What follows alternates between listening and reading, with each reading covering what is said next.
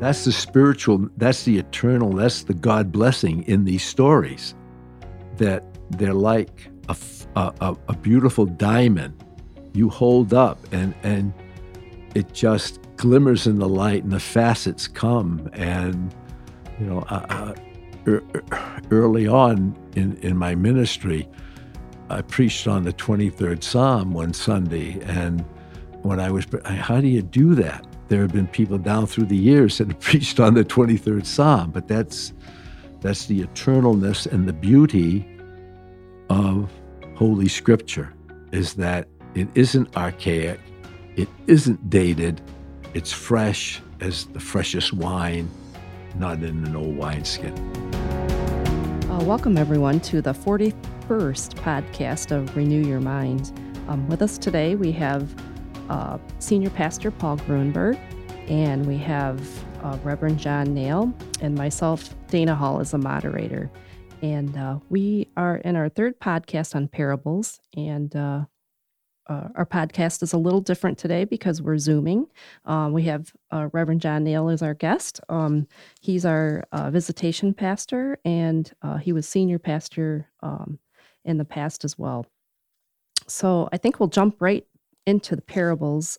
We actually had homework assigned to us, and we were to read Luke chapter 15, and there's 3 parables in there. And I think I'll let Reverend John kind of kick us off with those 3 parables. Well, the Gospel of Luke has probably the most parables. And this chapter, the Gospel, this chapter 15, for me, contains the best of the parables. Lost coin, lost sheep, and lost son. I'm sure you know the last one, if it was called the prodigal son. So that's what the third parable in this 15th chapter is about. But all 3 of them deal with the lostness of coin, sheep, and family. Paul? Okay.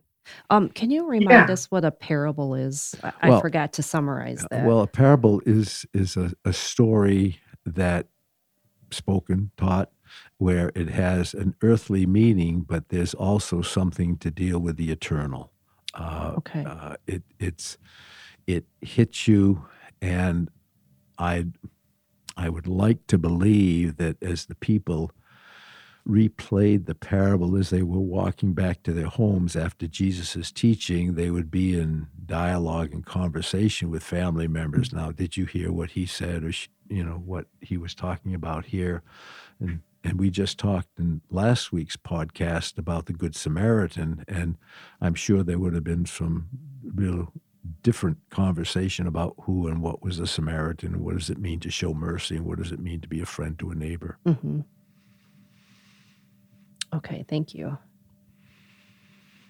So with the last set of parables from last week, Jesus was speaking to an expert in the law, or I should say the expert in the law was asking Jesus some questions. And in his parable, he talked about a Samaritan, which was someone who was really looked down upon by the Jews, as equally looked down, maybe not quite as much, to the experts, to the Jewish leaders, to the ones who really adhered to the law, were the tax collectors and the sinners and all of these people who just didn't have the wherewithal to follow the law. And they were not looked upon with any grandeur. They were not looked upon as someone you want to get to know. In fact, the Pharisees would be saying, stay away from them, right? And so as we have that understanding, at the very beginning of chapter 15, it says, now the tax collectors and sinners were all gathering around to hear him being Jesus. But the Pharisees and the teachers of the law muttered, this man welcomes sinners and eats with them.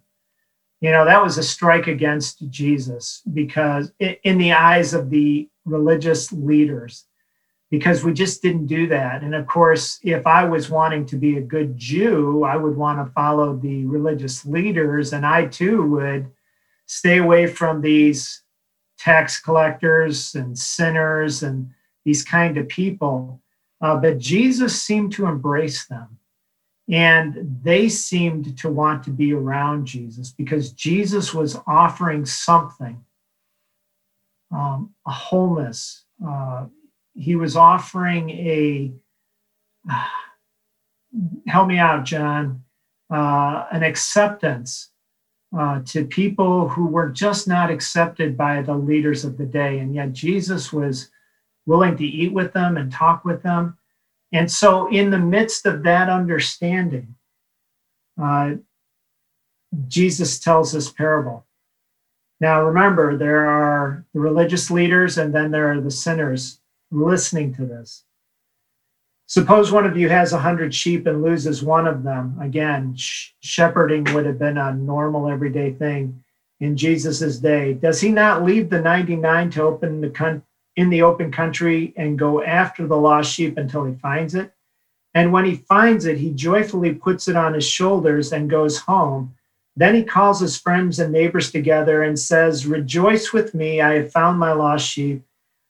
I tell you that in the same way, there is more rejoicing in heaven over one sinner who repents than over 99 righteous persons who do not need to repent. I mean, Jesus is like putting this in their face. You know, you guys think you're all, you're in right standing with God already. And yet you're not spending any time with these people who are lost, who need to know God, who need to know, in this case, myself, Jesus. And he reminds them that there is rejoicing in heaven over one sinner who is found. And then Jesus launches right away into another parable, the parable of the lost coin. And again, a woman has 10 coins, loses 1 coin, lights the lamp, sweeps the house, and searches until she finds it. And then she calls her friends and neighbors together and says, "Rejoice with me, I have found my lost coin." In the same way, I tell you, there is rejoicing in the presence of the angels of God over one sinner who repents. And again, there's this reminder to these righteous leaders that we're about reaching out to the lost. We're about helping those who feel unaccepted, as far as unaccepted by God or unaccepted in spiritual terms, to accept them so that they might become or enter into a relationship with God. And so you've got those 2 parables. 2 short stories. And then Jesus, again, without stopping, launches into this, probably one of the most famous parables, and that's of the prodigal son. For me, this story, prodigal son, lost son, is, with the exception of the passion, the death of Jesus and the resurrection, is the greatest story within the greatest story. It really is. It's a story of 2 boys in a successful family where the youngest boy goes to his father and says, "Dad, I want my inheritance. I want what you're going to give me." And the terrible thing of this in the Jewish culture in that day was basically the son is saying to the father, "I wish you were dead. I want my money. I want my inheritance now." So it's very obscene, very pointed. The father is so gracious. He gives him what his inheritance is, and the youngest boy goes off. And we've seen this played out in television and movies, etc., things like that. Well, he spends his money, spends it very poorly, and eventually finds himself without any money. Now, we have to believe that this family is a Jewish family, and so finally the boy has no friends, and he's starting to get hungry, and he figures, gee, I've got to find a job. I've got to do something. So he sets himself up to hire himself out to a pig farmer, a hog farmer, well, if you're a good Jewish boy, playing with pigs and tending pigs is not your job. But he has to do it because that seems to be the only job available. And as he's doing this, he realizes, why am I doing this? Why am I doing this? I should go back home, because even the hired servants that worked for my father have better food and nourishment and clothing and housing than here I have. So I'm going to go back home and speak to my father and get back with him if I can. Paul? Yeah, so he goes back to his dad, and his dad's looking for him. He never stops looking for him. And he sees him off in the distance. And he goes out, and the father says to his servants, quick, bring the best robe and put it on him. Put a ring on his finger and sandals on his feet. Bring the fatted calf and kill it. Let's have a feast and celebrate, for the son of mine was dead and is alive again. He was lost and is found. So they began to celebrate. And it's that same pattern from the first two parables of the lost sheep and the lost coin, is that there's a searching, there's a finding, and then there's a rejoicing. And the son at this point, as John was saying, understood that he had sinned against heaven and his dad, and went back with a very repentant heart. Now, if we go back to the beginning of this chapter, we have to remember, who was Jesus talking to? He was talking to the tax collectors and sinners that were all gathered around him. Well, the prodigal son represents these tax collectors and sinners who have gone off and have invested in the Roman world, have divested themselves of the Jewish culture to some degree, and have become lost. And yet, as he's telling this story at this point where the youngest son says, I've lost everything. I was foolish. I've sinned against my father in heaven. I need to go back. That's where these people were. They were lost, and Jesus is the one who is looking for them. What a powerful moment for these tax collectors and sinners to hear Jesus say about the Father, put a robe on him and put a ring on his finger and kill the fatted calf. We're going to celebrate. Imagine the spiritual, relief, the joy to know that they aren't so far lost that they cannot be welcomed back into the kingdom. This is like, that Lipton iced tea on a hot day and the guy falls into a pool of water. This is like that. How refreshing it is to know that I am still loved by God. And then as he continues the story, there's the second son. And the second son is like all up in arms about, why are you killing the fatted calf? John, you want to take it? Yeah, the eldest son comes home. Now the inheritance will all be his now. I mean, the eldest boy in the Jewish family really had not only a lot of responsibility, but the inheritance was greatest to him. And if his father had died, it would be his responsibility to take care of his siblings and take care of his mother, and on and on and on. So he comes home and he hears this party going on, and the servant tells him that your brother, who was out in the fields, has gone away, is now back home, and dad's having this party for him. Come on in.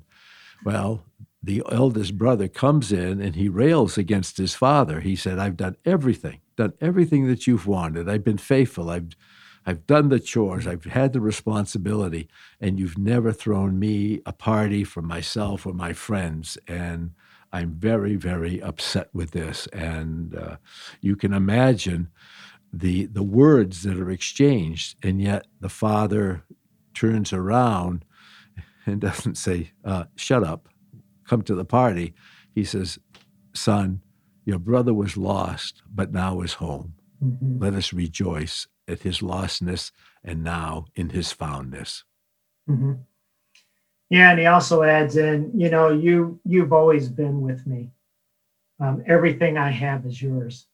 And so he's reminding, Jesus in those words are reminding the experts, the religious leaders, that you are with me, but we need to look for the lost one.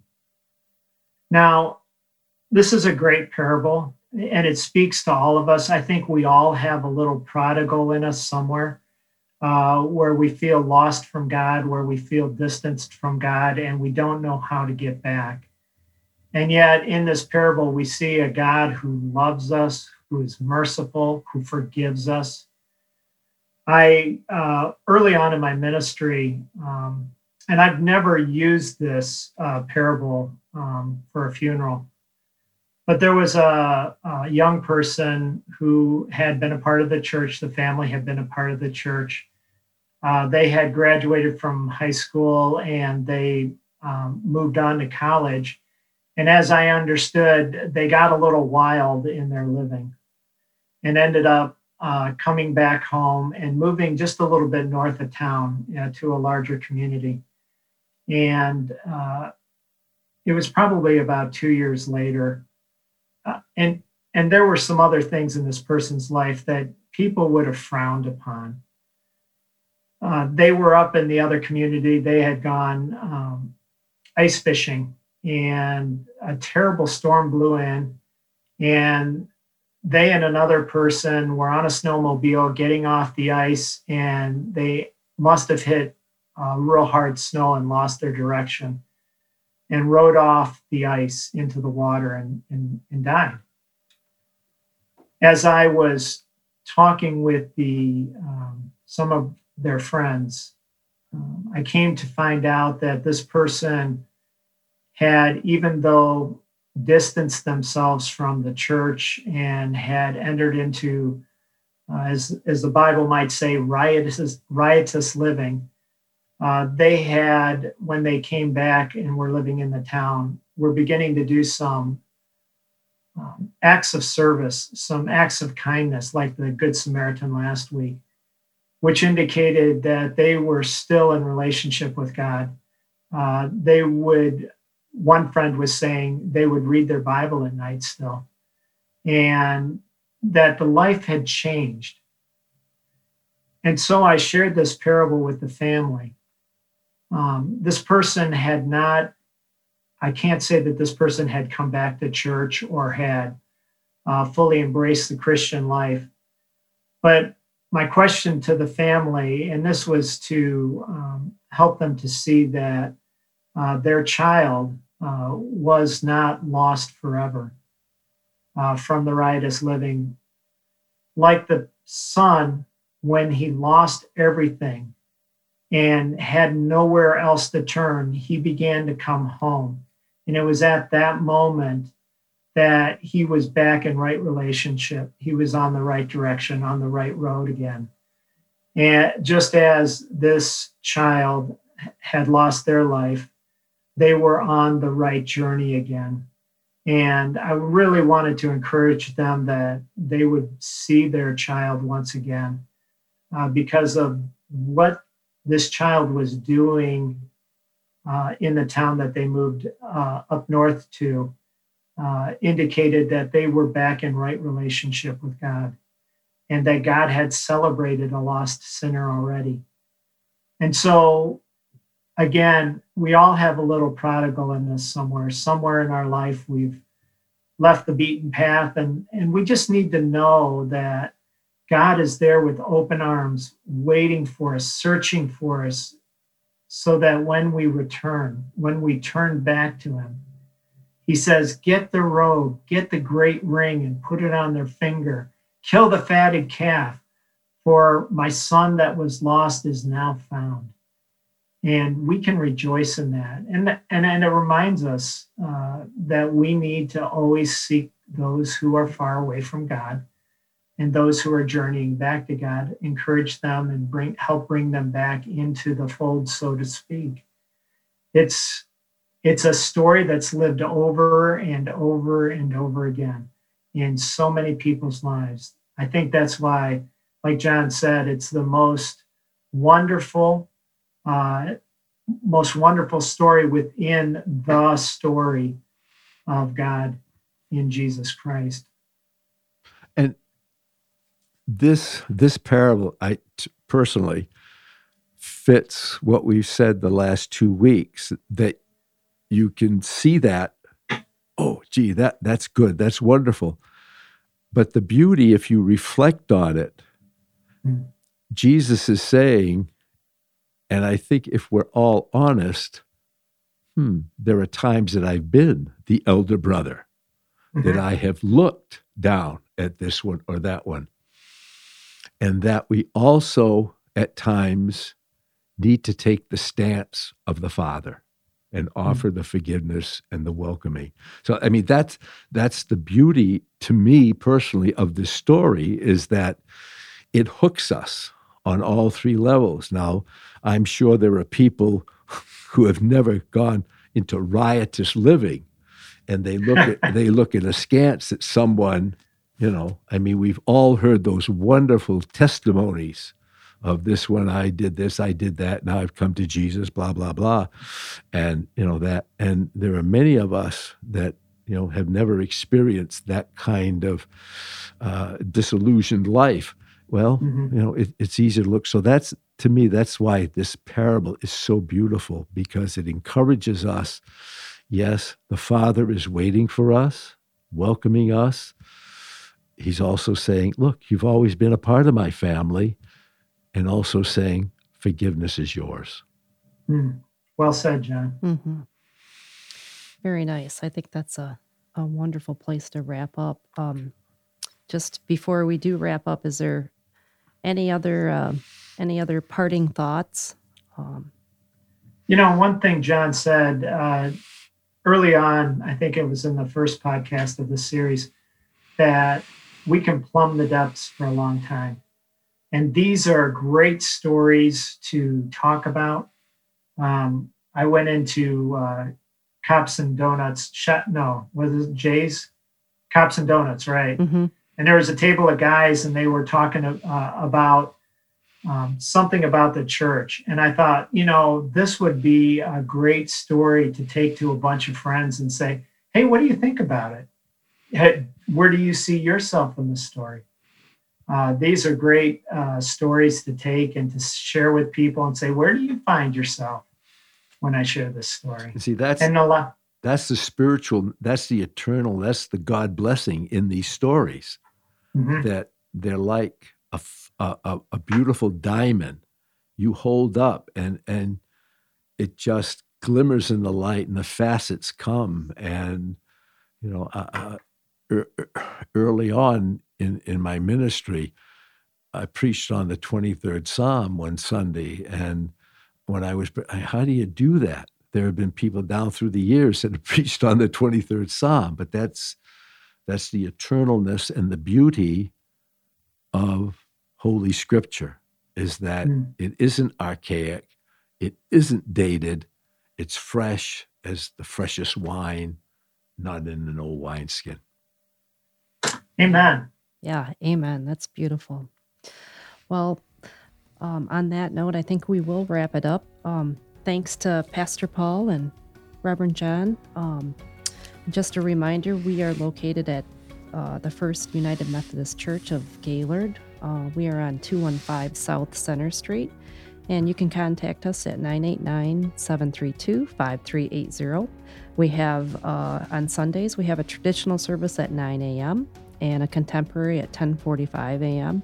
And you may join us in person or via Facebook Live or YouTube. And we just really encourage you to join us and to listen and listen to what we have to say. And we invite you in with warm arms. Thanks, everyone. Thank you.